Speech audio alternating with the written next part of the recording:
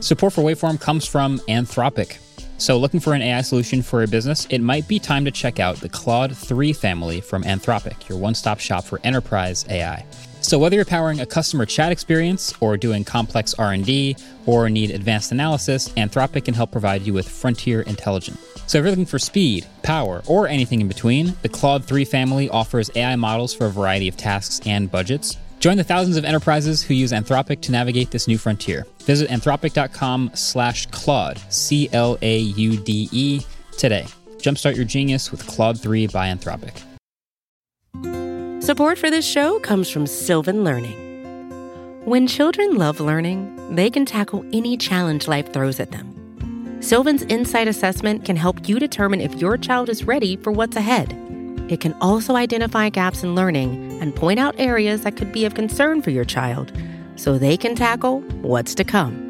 And right now, it's the best price of the year at $29. Go to sylvan29.com to learn more and get your child's assessment for only $29. That's SYLVAN 29.com.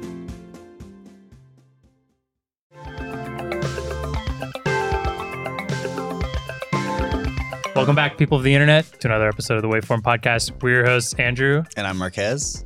Are you? You sound different. Oh. Got him. Got him. Not for video. You guys are watchers, stuck with me today, saw. nerds. Marquez is out. Yeah, we've had a pretty crazy week. Marquez is out. David and I are coming at you on Waveform today. Yeah, but David Prime, not David Blaine. David Prime. David Blaine will be coming at us in this episode. True. It is true. We are going to kick off today's episode with a David Blaine, the uncut interview from with Marquez. He put something on his channel, but he has the full one here. They sat down for a while David Blaine played with cards and told him his whole kind of story arc. His fortune. Yeah, you were here when he was here, right? I missed it. It looked like very a lot weird. of fun. There was a lot of weird magic going on. A lot of. Did you get that tattoo on your hand? No, I did not. I got pretty disappointed. Like 100 DMs saying that I needed sure to get that tattooed onto my hand. Wait, can you explain that for the listeners? Yeah. So we were hanging out with David Blaine, and he did not get near me at all. He was maybe like 5 feet away from me the entire time. And then he told me to open my hand, and there was an 8 like in marker on my hand after he randomly drew an 8 out of a deck. I don't know. It was pretty. I wasn't here, but if anyone thinks that was fake, the amount of times I've heard these guys talk about how it happened proves to me that it definitely tricked them. They were not in on that at all. I'm convinced that he is actually a dark wizard. Okay. And that he has a few tricks that he'll just like explain to people so to make it seem like he isn't actually a dark wizard. He has the sleight of hand tricks to make up for the actual Yeah, because he dark never wizard. tells his like actually insane tricks. Sure. I don't think they're tricks. I think it's just magic. It's that. We also have Pixel Watch rumors later, Apple Repair Program, and of course, stick to the end. Trivia question answers will be there. First off, we kind of have to mention it. Elon Musk buying Twitter. The deal was approved. Yeah, it's still going through. Yeah, it's still going through. It's a broad spectrum of things happening right now. There's a lot of stuff going on with it, a lot of different sides of it. The thing about it right now is it's all speculation, right? Yeah. Like what's going to happen. Pretty much. I actually tweeted last week, like, wow, not even daily podcasts can keep up with what's going on. Exactly. I think like if we were to attempt on Wednesday to say something, it would be done. It would be outdated. It would be different by Friday. Yeah. This is probably already going to be outdated. Yeah, exactly. So we'll talk about it sometime in the future. We'll see what happens because a million things could happen or almost nothing could happen, even if he does buy it. So we don't really know. It could. They said that the deal should go through by the end of the year, but that's a long time. Yeah, we're in Q2 right now, so we've got some time. Okay, cool. So maybe you'll hear us talk about that next year. Possibly. Yeah, next year. Right? Yeah. All right. Cool. So we're going to hop into the David Blaine interview. Stick around. It's super, super interesting, especially if you haven't watched the YouTube video yet. And we'll be back soon. All right, David, I have so many questions for you. I guess last time we spoke, we were in the middle of the desert in Arizona. You had just come down from this balloon trip from, was it 20,000 feet? How high did you go? Some crazy. I actually went to 25,000. 25,000 feet. Which was on my watch, but he yelled, no, don't pull you up after he said, go, go, go. And it was really, so it registered as 24.9 on there. Okay. But I was at 25 on my watch. I was on the ground. I could see everybody like talking to you and like the whole broadcast setup, and that was a fun time. But you know what threw me for a loop? I'm happy it was safe, and it was for my daughter, and she was there, and I wanted to keep it happy and fun and all that stuff. Yeah. So the dangerous part of the stunt was really in the training, not in the actual stunt itself. And the part that I really was concerned about was the recovery afterwards, obviously, that's where the whole team was around to think about that. Yeah. But I wanted to go higher than anything on Earth. So Mount Everest was 29,000 feet, a little more than 29,072 feet or something like that. Yeah. And I guess because the FAA and everybody suddenly thought that I was going to go hypoxic because I wasn't doing the proper O2 breathing. So suddenly I'm being remote popped down and I can't keep, I'm like, come on, what's going on? I want to keep going. So anyway, but it was a lot of fun. And because they were able to remote pop everything, they did, as soon as I deployed, jump down, they recovered the entire rig and all of that was a high-tech experiment. Like I got to see the aftermath of like, so you jump out, they've got the remote control and like tracking of this huge rig, essentially an aircraft. It continues to fly. They lower it to the ground. They recover it. Like I got to see all that happen. Yeah. I was very impressed with the amount of tech happening, even though at its core, it's you with some balloons, which was amazing. But if it was just me and the balloons, then it would have actually been something that I wasn't into because I didn't want to just leave balloons to go float away and like destroy the environment, whatever. Just go pop in the desert somewhere. Yeah, so that's that. So the big team and all the work really was on how do we recover the rig? How do we bring everything back down? Which is they remote pop every single balloon and then lower it. Yeah. So, yeah. So you put that on YouTube. Yeah. And one of my favorite things about like, I'm pretty sure I found, and I'm sure a lot of people watching this have found your magic on YouTube somewhere. And if I look back far enough, you're easily one of, I don't speak to a lot of people who have been uploading to YouTube longer than me, but you were one of the first people to like blow up on YouTube. People know David Blaine magic from YouTube. It started with YouTube. So why did you decide to put stuff on YouTube? Because I know my answer, but like sharing magic with the world. Well, I felt like the medium was changing. So I felt like the natural progression, and now it really is. Now the only way people look at things is on their phones, which is unfortunate, but therefore there's also the fortunate part, which is they have lots of access to anything that they can think of. So you can learn anything from anyone, anywhere in the world, anytime, which is really speeding up the process of the learning curve, which is amazing. But now there's YouTube, Instagram, TikTok, which I haven't figured out yet. It's so complicated. We're on the same page with TikTok, I think. Yeah. But but I'm not against any of it because I actually like all of it. But it's just, my brain hasn't understood how to do that yet because it's like with YouTube, it was kind of like magic was perfect because it was like, here's a trick, here's a reaction, boom. That's really, and that content is quick and it's gratifying. Yeah. But then, it started to move to like there's no time for anything. It has to be like the fastest trick and the fastest reaction. Couple seconds. Yeah. Quick hits. Yep. I mean, I remember I've seen a lot of your videos and magic, and that was actually part of the entertaining part was that takes you into a sort of a rabbit hole and you just watch as many as you can. You can't get enough. And the reactions from people when you do a trick to them and blow their mind is, I think you described it this way. It's like this universal language. Like everyone has the same like primal mind blown reaction to a good trick. And YouTube lets you share that with way more people than if it was just one at a time, basically. Yeah, that's right. It allows you to reach anybody anywhere in the world, which is incredible. So now there's a sort of a new chapter because I've seen all these tricks and all these incredible things you've done. But you've now decided to make a class and actually teach magic. So I've been reluctant forever to do magic kits or do any of those types of things, which is ironic because my mother's a teacher and my brother's a teacher. So they're both teachers. So I always do understand the amazing and important effect that you have by teaching people stuff that that you worked really hard on. But I was still reluctant because magic is such a confusing area because these secrets are so powerful, but you don't want to just give them away because that's part of the art itself. Yep. So every time somebody said to me, though, could you teach me a trick? I always feel bad that I can't. You know, it's like, I want to. Of course I want to. And often I do teach them something quickly. Like I'll be like, here, I could teach you something, but that's not really good enough. So the idea of being able to create any kind of class that I wanted with Studio, which is Max called me up and he understood all about magic. He did all of his research. He could perform magic. He also learned how to play chess so he could play Magnus, and he lasted quite a few moves against him. Wow. And he learned how to memorize a deck. So when he showed me all these things, and he said, well, I'll do whatever you want to make this class something that's incredible and amazing. Yeah. It was very difficult to say no to that because, and I know if anybody wants to take the class, they're not just going to get the secrets. They have to actually enroll. They have to like commit to it. It's a month-long class.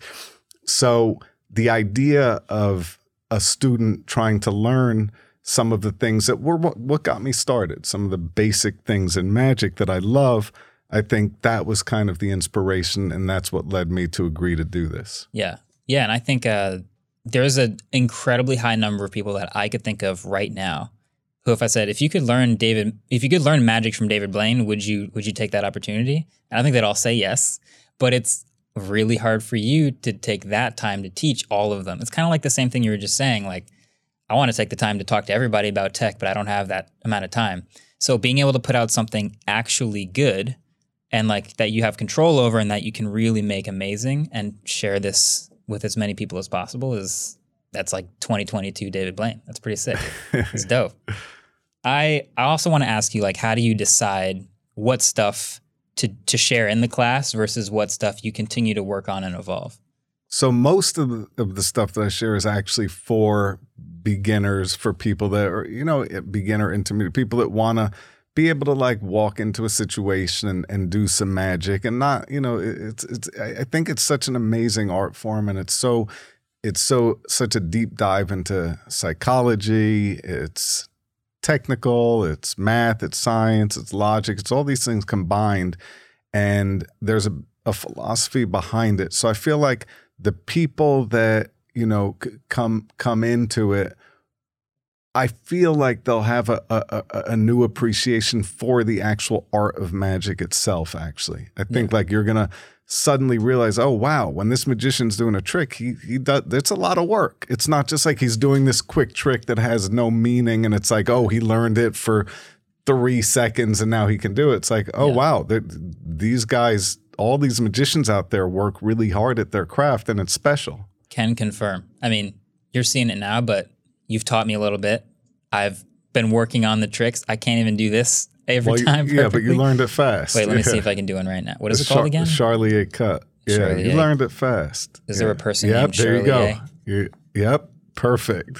It's not. Yeah, it's decent. No, you just did it, but you learned it fast. But that's the type of appreciation. The next phase would be like this. Oh, see, that's just. And the next would be like this. These are the ones that I don't go into teaching because these are, this is different. I do like those things. The evolution of a trick. Like, here's level 1, here's level 2, here's level 3. That's sick. I am also like, I think we talked a little bit off camera about this, but I feel like I learned a lot of how I communicate ideas through making YouTube videos, like getting creative and like public speaking in a way.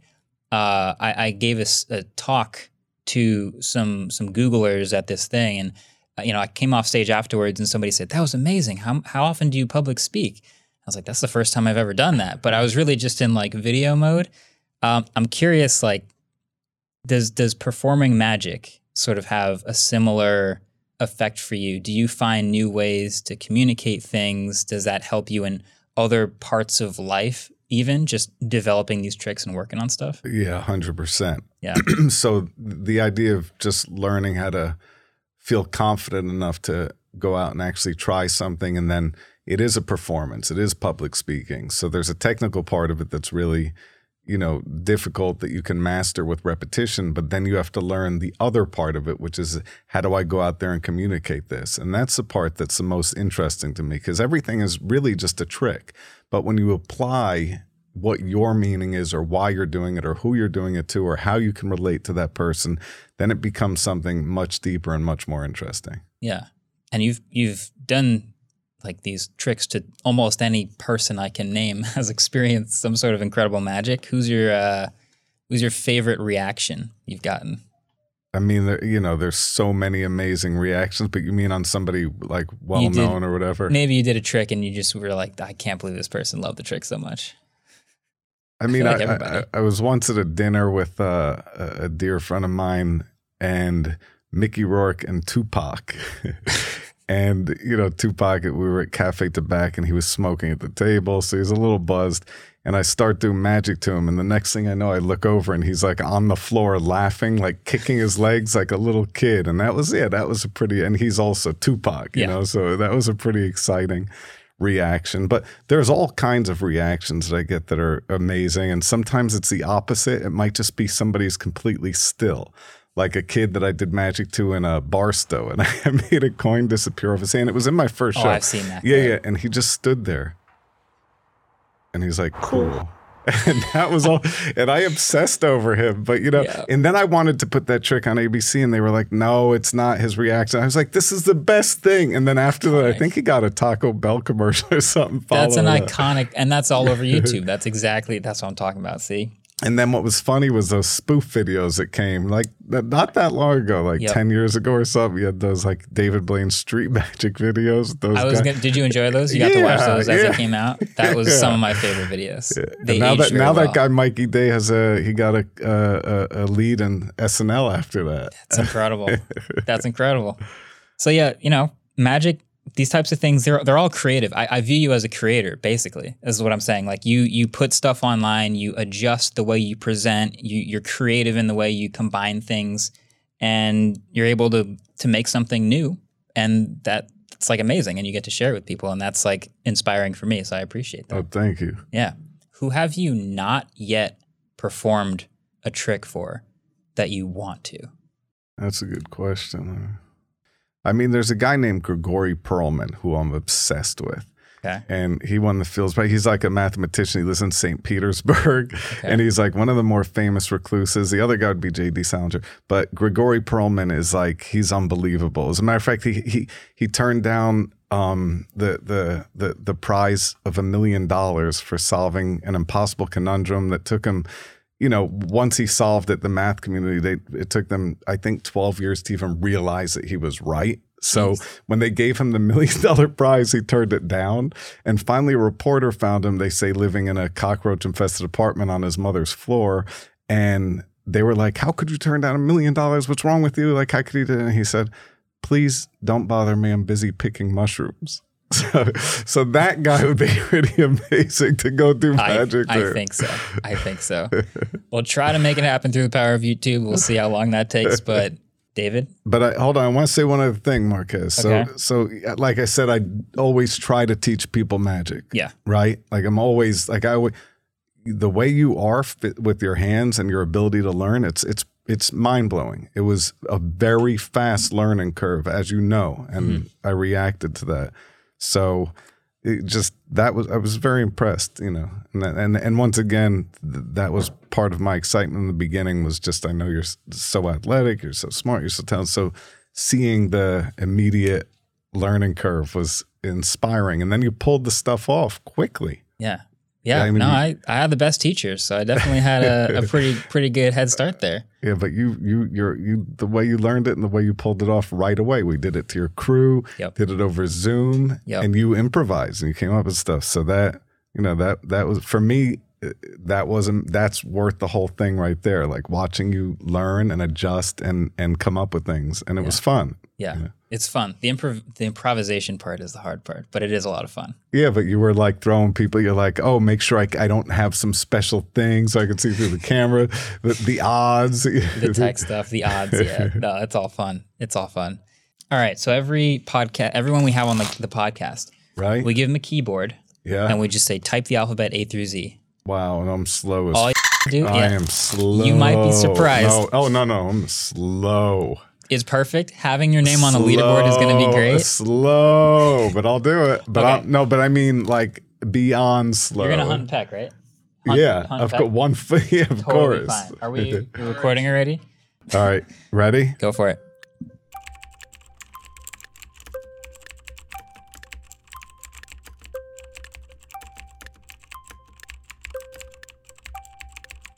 All right. Chiclet style. Double digit? Single digit. Come on, man. That's fast. Is it? Single 9 seconds. That's not fast. That's you. That's not I was getting fast. like But I'm 25-second vibes. I'm not a typer. That's pretty good for not a typer. You're not. You're not last. I'm not. This is not my thing. No, 9.7 is slower than 9.4. Oh, 9.7. All right. Well, you're still single digits, which I don't think is the worst thing in the world. Let me Save see. it. Hold on. You can hit another one. Enter. You want to hit it again? Yeah, let's just see. Go Hold for it. on. I'm not gonna. It's a. See, once you start, it's addicting.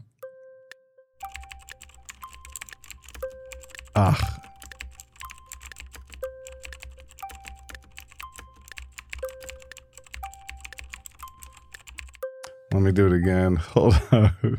Bumped it down Hold a little. on. Yeah, no. 9.6. Hold on.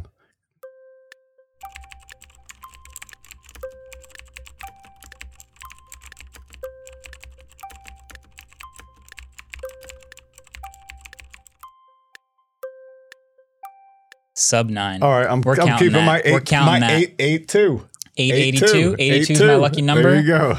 We can say you're lucky with numbers, but I think we know at this point you're going to get a good number anyway. 8-2. Well done. All right. Appreciate it. Thanks for coming on. We'll catch you guys next time. All right, welcome back.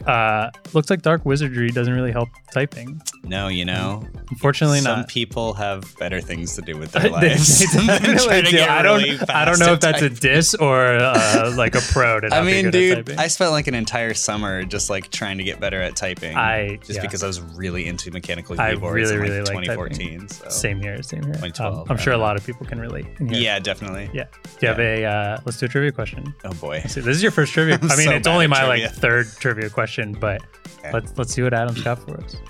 So there's a twist today. Because Marquez is out, David, whatever score you get is getting added to Marquez's. Don't kill me, dude. So you better Don't kill better me, come Marquez. Okay. Okay. We'll try. First question. When did Tesla release their first car? Okay. I think I have an idea. I think I have an idea.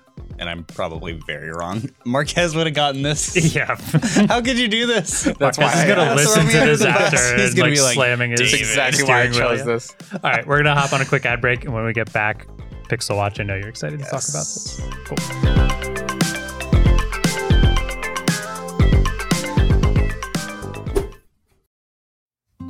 Support for this show comes from Sylvan Learning. As a parent, you want your child to have every opportunity, but giving them the tools they need to tackle every challenge, that takes a team. Now more than ever, educational support tailored exactly to what your child needs can make all the difference. That's why parents have trusted Sylvan Learning for 45 years as the ultimate teammate in their child's educational journey, instilling in them a love for learning and a passion for reaching the next level. And Sylvan's Insight Assessment can identify gaps in learning and areas that could be of concern for your child. It's a 360-degree view into your child's learning that you can't find anywhere else, and helps ensure that your child didn't miss something in school that might put them at a disadvantage in the future.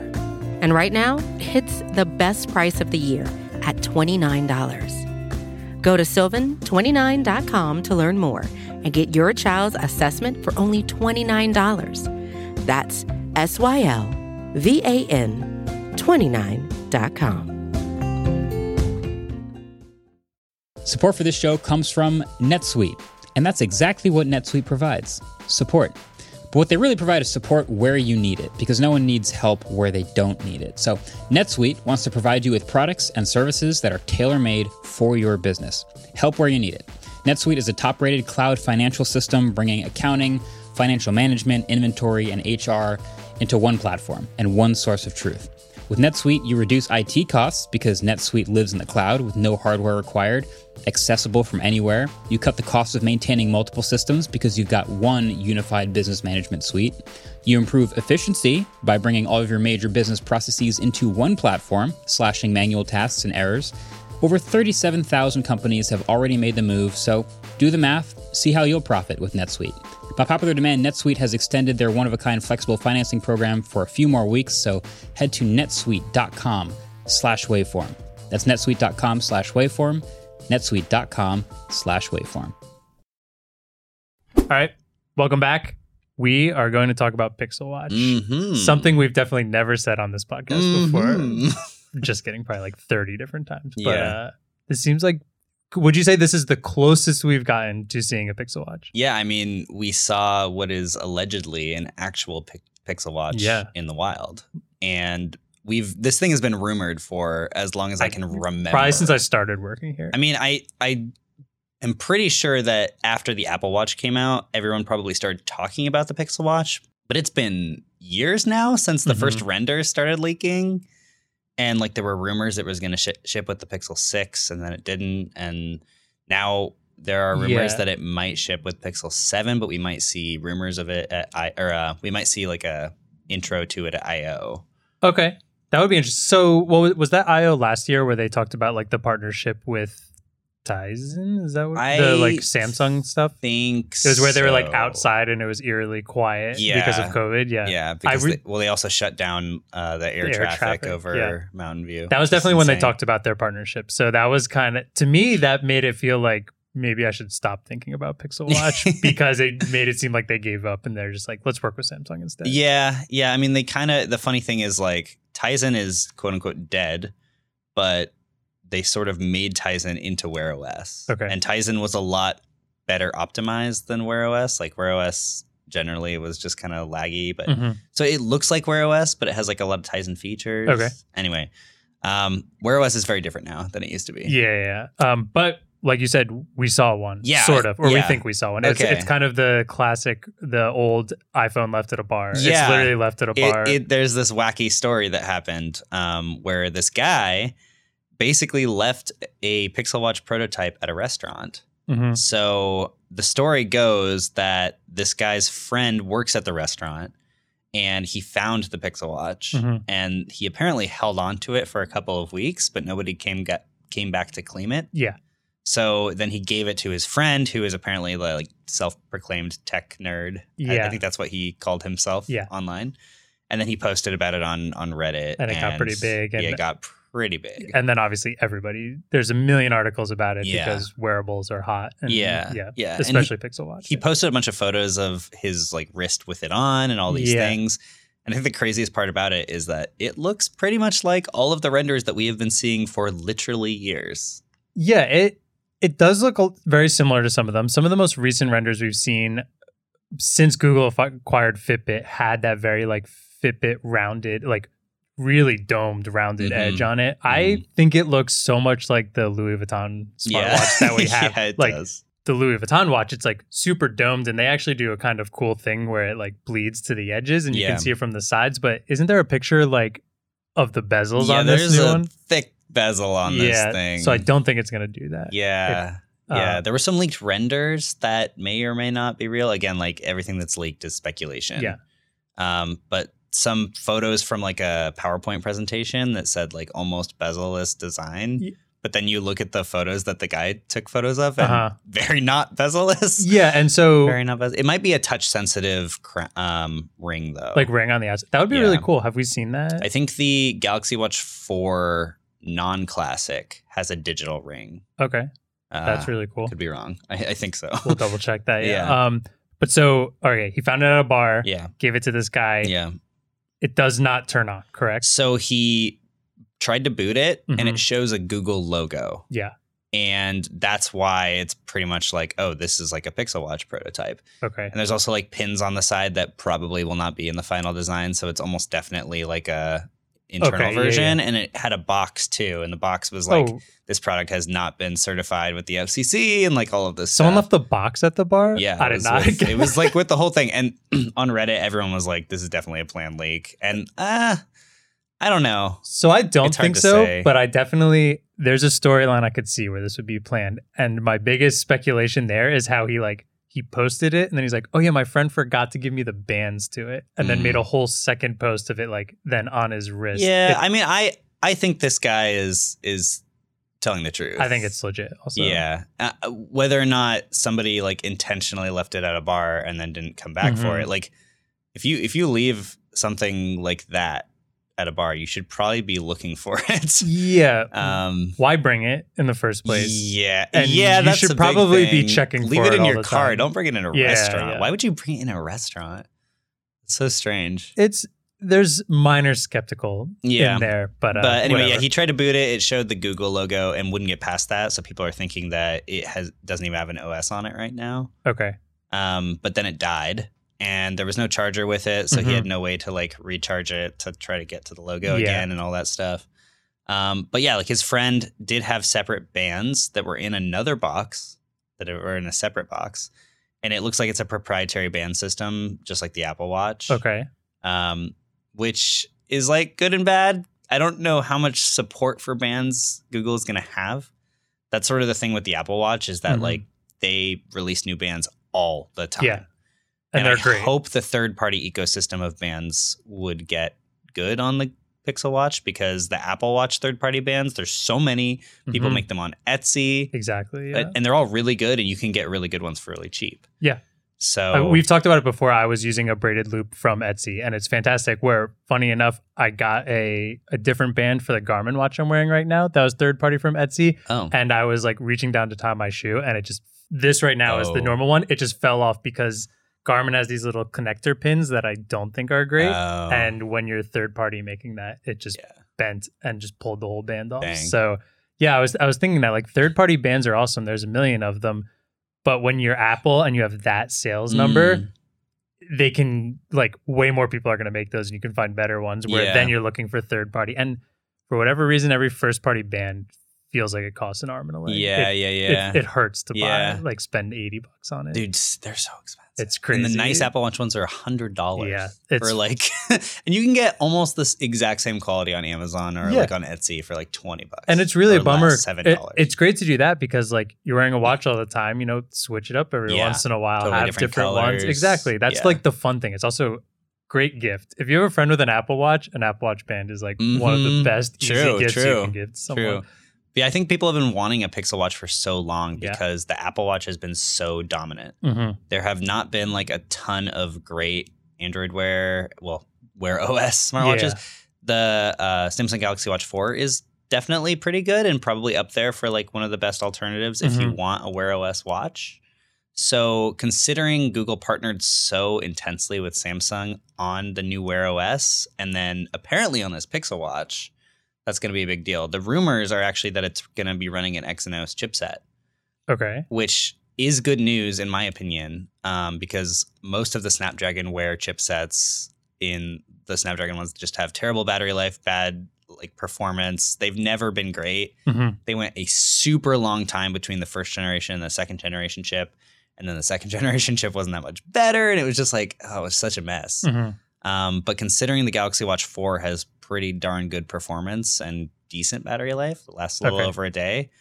I mean, it would be nice if it was better. Quick question there. What would you say is an ideal watch battery life? I mean, ideal for a smartwatch, I would love at least 2 days. But the Apple Watch right now is like a day and a quarter.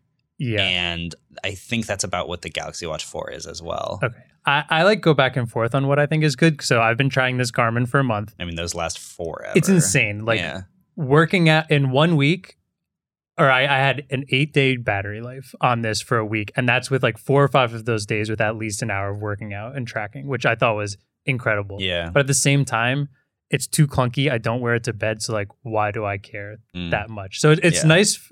2 days feels like perfect to me. You can forget a night of charging it and be okay. You know what's always been weird for me is the Apple Watch, like it has all these sleep tracking features, but I would never wear it to sleep. I'm because I need to charge it at nighttime because it's almost dead by the evening. True. I also, and I don't know if this is only me, if you put your arm under your pillow and you're wearing a watch like ever, I hate it. it'll like wake me up because it gets stuck on the pillow, like sliding your arm under it. Or so that's why yeah, I feel like I understand can't. that. I didn't like my Apple Watch Like when when I you're was sleeping. typing with a ring on or a watch on or Yeah. something. Yeah. Weird, but Yeah, but I think everyone's just been like really wanting Google to have For sure. parity, like ecosystem parity with Apple. And there's the Pixel Buds, but they're pretty buggy. There's no Pixel Watch, and they have Chromebooks. So like right now they don't really have device parity. But if they can get a watch out, hopefully they'll get closer. It's just that Apple's had almost 8 generations to improve before Google even released one. For sure. So, I mean, it was the big talking point also with Google doing its own chip in the Pixel this year, Yeah. which was like, you know, everyone always says Apple's got their ecosystem Yeah. because they're making their own stuff. So now Google's making it. Are we Yeah. going to get there? So it tracks onto there. You know, Yeah. you did say they do have their Chromebooks, and there is some they now make minor Tensor, at connectivity. least. Like, yeah, there's minor connectivity. So hopefully Pixel Buds could get better. But Yeah. Pixel Watch feels like the big like device that and would be wearables are between really it. hot. They So yeah, but I think a lot of people, the reason a lot of people say they're staying on iPhone is like iMessage and the Apple Watch. Like so many people get attached to the Apple Watch because it gamifies fitness in such a good way. Yep. Yeah. So apparently there was a reference to the Pixel Watch in a recent Pixel update that 9 to 5 Google found. It is codenamed Rohan, which could mean a couple of different things. One, it is the fictional kingdom of men in Middle Earth. Okay. In Tolkien's world. Interesting. And then it is also in Japanese, it means accompanying dew. These are just things I found on Wikipedia. And so I was like, there's multiple like possibilities of what it could mean, but these are the only 2 things that sound feasible.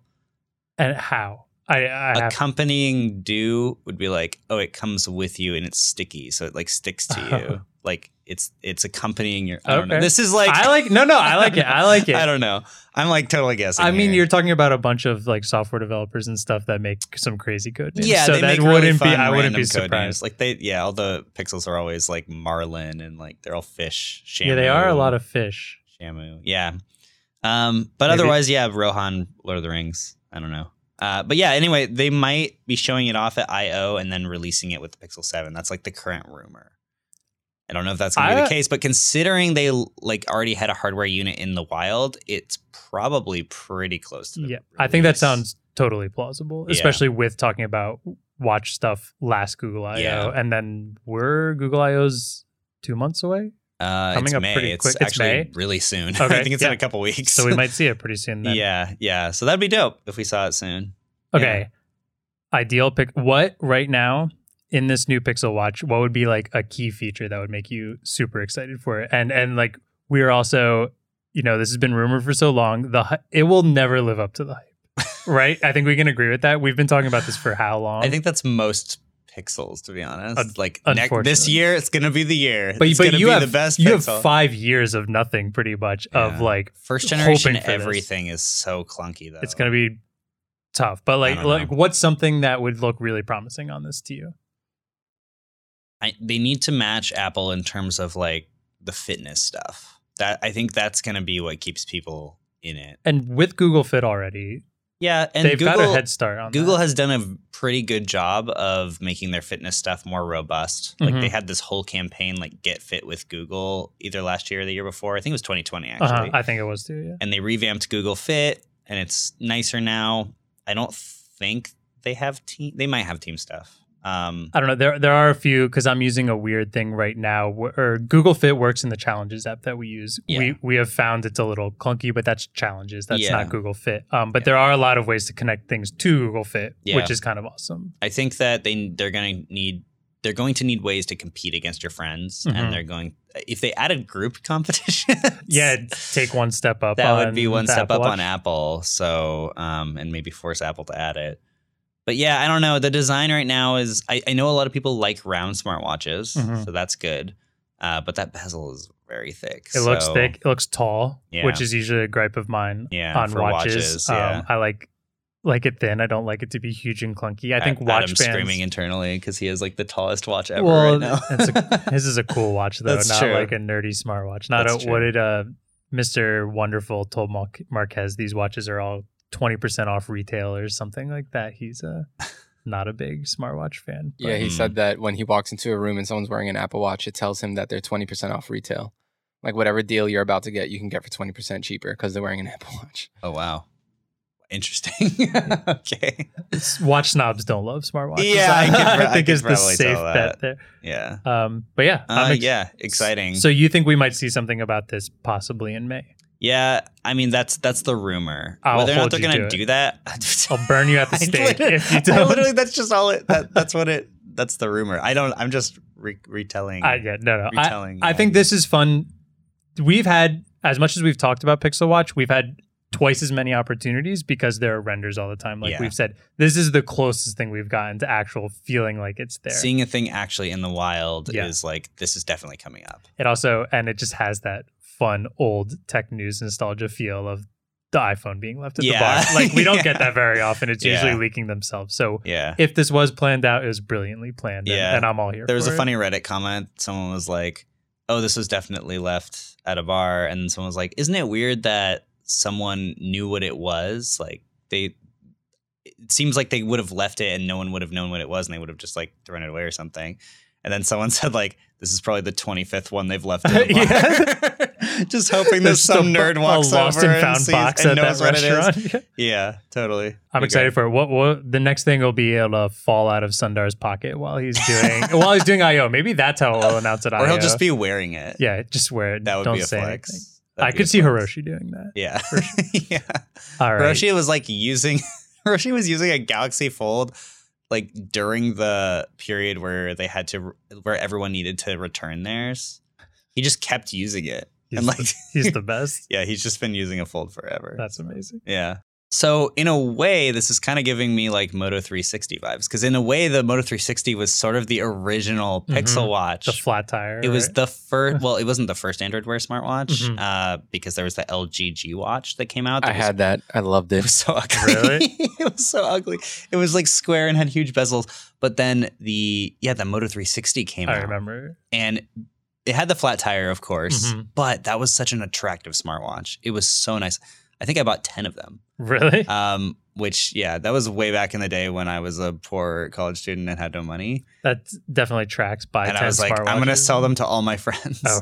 So I like stayed up till 2 a.m. and like ordered a bunch and then sold them to all my friends. And we all just like were the only ones wearing smartwatches because it was like one of the first smartwatches. You guys are probably the coolest kids on campus. You could say that. Yeah, you could say that. Yeah. But yeah, I mean, that was such an incredible smartwatch. And in my opinion, had a much nicer design than this. And that was like, 2013? I think that was 2013. Possibly 2014 max. It was a long time ago. They've had a few iterations since then, but they haven't quite gotten They had the hype. second gen that was a little nicer. And then the third gen was made by a completely different brand. Oh, was it? Okay. Yeah, they just took they like sold them the brand name or something. And then someone else made it. And apparently it was decent. But we still haven't. made We haven't by got, someone else. We never tried it. We just never got time to. Yeah. Maybe I'll give it a shot. I never minded the flat tire thing, and that was like the peak days of Facer. Do you remember Facer? I do not. It was this app that you could use to like design your own Android Wear faces. Cool. And it was like this whole thing. I made all these ridiculous Android Wear faces. That was back when people were making like Fallout faces and everything, right? Mm-hmm. Yeah. Okay, I remember some of that. The boy with like the arm that would tick. Yeah. By the way, it was 2014. Okay. Yeah. Because I was a freshman in college, but it must have been after Christmas, I guess. I just remember that I/O. Oh, yeah, it was I/O.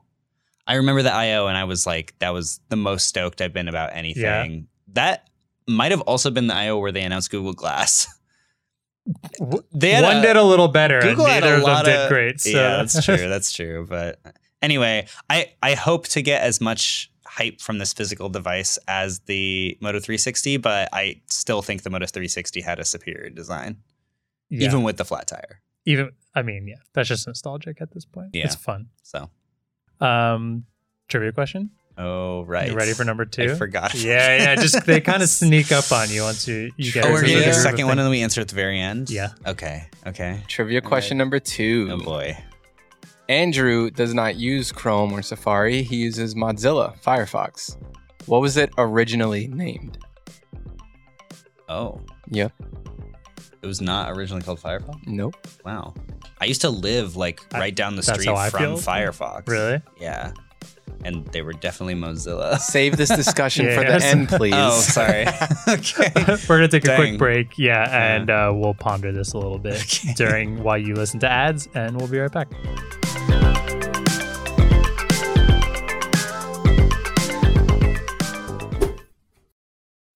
Support for this episode of Waveform comes from Gigabyte. There's a lot of talk out there about how AI is revolutionizing our world. Computers are writing newsletters, robotic bees are pollinating flowers, and a whole new wave of driverless taxis are popping up in cities all over the world. But how can AI power our passions and what we do for fun? That's where Gigabyte's AI gaming laptops come in. So their range of powerful and portable new laptops deliver cutting-edge performance for anyone looking to explore the brave new world of AI-powered gaming.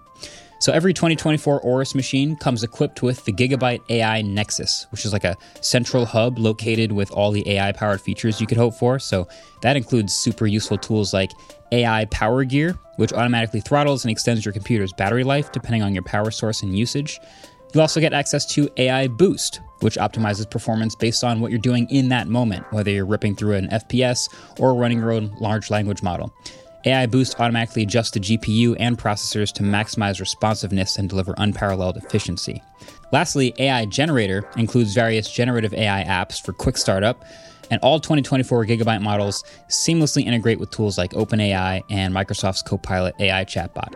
But the Aorus 16X and the Gigabyte G6X take it to the next level with a dedicated Copilot key, allowing users to swiftly tap into productivity and generative AI capabilities. I also keep hearing AI is going to change a lot in the gaming world. Andrew, can you think of anything about that? Not just optimization, like you said, but like more personal optimization I could see happening where like maybe you're playing a competitive game like Valorant and you want higher FPS and lower resolution. Like you're okay versus like The Witcher where you might want 4K crispy resolution and like a lower frame rate. I think finding that between your computer specs and what you want might help out a lot. Nice. So all of the models that I've been talking about are available right now at aorus.com/laptops/gigabyte-AI. So that's aorus.com/laptops/gigabyte-AI. Gigabyte. Team up, fight on. This episode is brought to you by Shopify. Forget the frustration of picking commerce platforms when you switch your business to Shopify, the global commerce platform that supercharges your selling wherever you sell. With Shopify, you'll harness the same intuitive features, trusted apps, and powerful analytics used by the world's leading brands. Sign up today for your $1 per month trial period at shopify.com/tech, all lowercase. That's shopify.com/tech. And we're back. Now we're going to talk about the Apple Repair Kit. Yeah, finally we talked about repair kits like 2 or 3 weeks ago and specifically mentioned Apple announced it and just I think they announced it in September of November. Yeah. We're in April now. This will come out almost in May. I just remember that a couple of weeks ago, I was with Brandon and he like broke the back of his iPhone and we went to the Apple store together and he brought it up to the employee there. He was like, so what about that self-fixing Apple Repair like program? And they were like, I have no idea what you're talking about. Awesome. Yeah. And so we came back to the studio and we were like, wait, wasn't that supposed to be a thing? Yep. And the people gave them like a ton of props for like aiding right to repair and all those things. Yeah, I'm pretty sure we're all eager to give them credit for any right to repair just because we want it to actually happen. But it did release this week. It did release this week. So it's finally here. This is after Samsung and Google both just released a partnership with iFixit, and I believe also like Valve and Microsoft were doing stuff as well. It seems like repairability is becoming a thing, and I do think a lot of it has to do with potential repairability scores coming in other countries and hopefully to the US. But so they announced it. They have, when you go to their website, there's now a self-repair link, I guess, that leads you to, you read the manual first, then you can order the parts. It's all pretty, I want to say straightforward. Repairing stuff is never straightforward. It's not an easy task. It's straightforward. It's complicated. Did you get a chance to look at any of it? I did look at the manuals. They are pretty well designed manuals. They are. But I think the one thing that people are pointing out is that you're only saving a little bit of money if you do it yourself. So for a battery, it's $60 to just get a replacement battery at Apple. And if you buy the battery repair kit, it's like $59. But if you send your old battery back, they give you like a $20 discount or something. Now, is it $50 for the battery? Because it 60. 60. So it's like $49 for the rental stuff, right?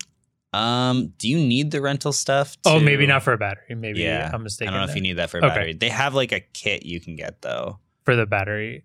For everything, I believe. For just everything. To open it up. Some of the things on there are super intense. Yeah. There's like a whole press for the screen. For the screen. And there's there's a different one to take the screen off. It looks like it's like 2 feet by 2 feet by 2 feet. Big thing that would have to go on your desk. And it basically it like warms the screen up, suction cups it, and then pulls it off. I imagine that it's probably for repair centers that are not like official Apple places that want to do it for other people. That's what I thought, but there is a part in their newsroom article that says the rental kits will ship to customers for free. So the fact that they're putting the term customers in there, and it also says Apple tools available to customers on self-service repair store are the same that are used by the Apple Repair Network. Wow. That's a situation. Yeah, can you imagine just being like, I want to save like $20? I feel like the shipping on that is going to cost Apple more than $20. It feels kind of ridiculous. Yeah. And if we want to jump back to what you said about price. We were sort of talking about this right before the podcast started.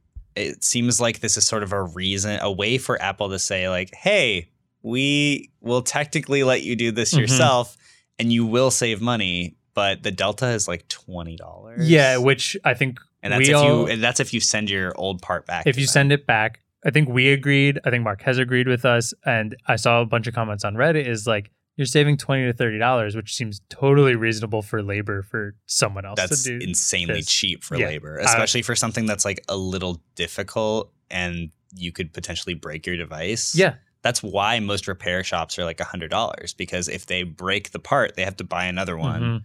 And then the time it takes. Like that's going to take you probably an hour. And you shipping. have to be really careful. And if you shipping, want a week, if you go to a store, you might be able to have it the same day. And most of us don't have a backup phone or or the time to wait for like a screen press to ship to you and then learn how to do that. I mean, if you're able to use that press to fix other people's devices, is that the case, or do you have to send it back within a specific period of time? I don't know. There also was on the site a part that just showed the flat out price for some of those. I believe they were like $200 to $300, which I thought was kind of cheap. So I'm wondering if they're also doing that to help potentially stores who are non-Apple authorized stores, people like Louis Rossmann and stuff like that, to have some of the genuine parts. I'm going to have to listen to his take on this whole thing to see what he thinks. Really he's a guy that's actually repairing Apple stuff. Yeah, we should probably try and get him on at sometime soon to see what he thinks about this. So all of that felt kind of strange and almost not unnecessary, but it feels like the harder thing to do than to go get it fixed, right? Yeah. My initial thought on this was if we do see repairability scores or they're in other places, this is going to automatically make their score better, right? It's going to make their number on that score better, which will look better to selling it. This is true. Like we talked about on the Right to Repair deep dive episode, like countries like France will have full repairability scores that are like put on the boxes of things. And on the websites as well, like right next to the buy button. And there was a study that showed a very large amount of people, if a phone were the same price or even slightly different, they would pick the one with the better score, even if they've been using a device before. It's kind of like a review in a way, right? And it gives you that peace of mind that you're going to be able to fix it. So it only goes back to the iPhone 12. Yeah. Right now, I'm guessing that's just because it was last generation and they maybe don't have, I don't know what they're doing with all the parts of the old stuff. So I'm hoping, when the iPhone 16 is out, they still have repairability for iPhone 12. We don't know that right now. Yeah, I mean, if you bought, like Apple Care is 3 years? I don't know. I've never had an iPhone. I believe Apple Care lasts 3 years. I need to double check that. But I thought it was 2. I'll double check now. You might be right. But I'm pretty sure Apple probably has parts for iPhone 11s. They still sell iPhone 11s, which means they almost definitely have parts. So I think you'll probably see being able to order iPhone 12 stuff for a while. Just right now, it's only 2 generations because it's a whole new program and everything. No, David's correct. 3 years. Yeah, 3 years. Cool. So if it's 3 years, like if they can repair your iPhone 11, you should probably be able to as well. And that feels a little seedy because it's kind of like, well, if people have iPhone 11s and they break, they should they're like trying to get you to upgrade to an iPhone 13 or 14. Yeah. You know, and it's going to be the people with the 11s and with the 10s that are going to start needing fixing or just to get a new phone, and they want you to get a new phone. I would venture that would be their reasoning for that is if you're on a 4-year-old phone, it's like, oh, you're probably thinking of upgrading soon already. If you're on a brand new 13, you're probably like, I want to get this fixed. I just got this phone. Whether that's the right reason of thinking or not is another question. I think it would be really fun. We'll see if we can make this happen, but it would be really fun for us to try to repair. 100% want to do this. With Apple products, I want to try it with Google and Samsung. I want to see what all of them are like and what all these kits are like. All of this said and done, though, I mean, the fact that you can is good. We might be ripping this apart, but the fact that Apple's taking a step, I think a lot of people are going to be super pumped about just the manuals being out, because that's been a huge thing Louis Rossman's talked about, I think mostly with MacBooks, and we don't see that right now. But just seeing manuals of internals of things is, I think, a good step. Yeah. And I don't think a lot of people thought that was ever going to happen. Yeah, especially with Apple, right? Especially with Apple, yeah. So all in all, really cool. Like you said, we should definitely do like a studio video. I want to try it really bad. I really want to try it. And I want to see if they actually ship those giant press things or whatever. Yeah. It'd be fun. But that sounds really cool. And we'll see how it goes in the future. I'm kind of itching to the trivia answers. The itching, you're making me feel like I'm going to itch David now. took a pre-workout before. It was an accident. An accidental pre-workout before the podcast, so he's ready to go. You better get both these answers right and then rip the microphone off the table as you do it. I'm going to get these so wrong. All right, the first question. Okay. When did Tesla release its first car? What do you guys think? Can I give 2 answers? No. There. Shoot.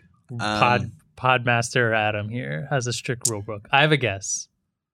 Do you want me to go first? Or? I'm going to go first. Cool. My original, like the first thing that came to mind in my head was 2009. Don't know if that's too early, so my second guess was going to be 2011. But because we can only have one guess, I will go with 2009, and it's going to be wrong. It's probably going to be 2011. But anyway, my guess the Roadster, right? The original Roadster. Because it was a Lotus body. Yeah. Mm-hmm. Yeah. But So that Lotus has been around for so long, I could see. It has been around for a bit, yeah. My guess is 2012. Right in between. I guess I also don't know. Did you say this is like when it started selling or when it was announced, or it doesn't change my answer either way. But I think 2012 is when I remember, but I might also be wrong. That might be Model S. That original Lotus one was in such short supply. Didn't they only make like 50 of them or something? I think it was more than 50, but there's Maybe not more. a lot. So like the way I kind of think about it is I first met Marquez playing Ultimate in 2013, and he was really excited to test drive a Model S then. A Model S? Oh, so 2012 is probably too late. Yeah. But I'm going to stick with it. Oh, my 2009 answer might be. It might. The answer, 2008. Oh my gosh. Good guess. Does that make me right? No. No. What? I was 1 year off. Still off. That was on Pod Quiz rules. He usually gives you one year either way, but This isn't podcast Adams, rules. this isn't Pod Quiz, baby. This is waveform. Dang. Well, it's okay. It's not yours. It's Marquez's points. Yeah, it's Marquez's points, not yours, so but it's fine. he definitely. Okay, whatever. He probably Marquez, would if have you're got it listening though, to so this, he's mad. If you're listening to this, I think I should have got those points for you. But okay. All right, next one. Oh no, this next one I'm not. Oh yeah, I don't think There's I'm no gonna be honest, way. I have to give you guys a hard one. Can you give me an easier one? Mozilla Firefox was originally named what? I'm just gonna say it was named just Mozilla. I've always said Mozilla. I think it's Mozilla. Oh, I don't know. Mozilla. Wow, I think it's Mr. Mozilla. Podmaster over here. I only read this. I lived down the street from Mozilla for like 3 years, but they always had the Firefox logo out there. I would also wager it was just Mozilla. All right. The correct answer. Oh no, it's gonna be like Turtle or something. Mozilla, I guess. Phoenix. Phoenix. Its first name originally was Mozilla Phoenix. With a PH or with an F? Interesting. PH. I want to see Like what the the bird. logo for that. Yeah. I wonder why they decided to do a fox. Oh, their old logo is so bad. Oh my god. We'll show it on the screen for anyone listening. Listener, it's like it. Oh my! How do I even describe this? It's It looks a like clip art. Yeah, it looks like a duck that's on fire. But like a swan with its wings out. Yeah, that's like, on fire. Like a swan that's trying to intimidate you. That's on fire. But in like really bad Microsoft Word clip art. So bad. I mean, it looks like pretty Web 1.0. Yeah, these old ones. Yeah. New Firefox logo, much better. Very good. Great logo, Yes. actually. Yes. I use Edge Do you really? on my phone. On your phone. I use Edge on my phone. That's even weirder. Yeah. I mean, I don't judge people's browsers on phones. I feel like Yeah. I'm sure there's a lot of people who are very dedicated to what they have. I think I I'm just not use that Chrome. dedicated. I just want to ruin my life. So I use Cool. Edge on my phone, Safari on my laptop, and Chrome on my Windows computer. So I just don't want any of my passwords to be stored. All right. That was a fun episode. Thank Yeah. you for filling in for us. We appreciate it. I hope everyone had a good time. I think that was a fun episode. And catch you all in the next one. Goodbye, friends. There we go. The peace sign. Marquez would be sad if you didn't. Oh. There it is. That wasn't forced at all. Waveform is produced by Adam Molina. We are partnered with Vox Media, and our intro-outro music was created by Vane Sil.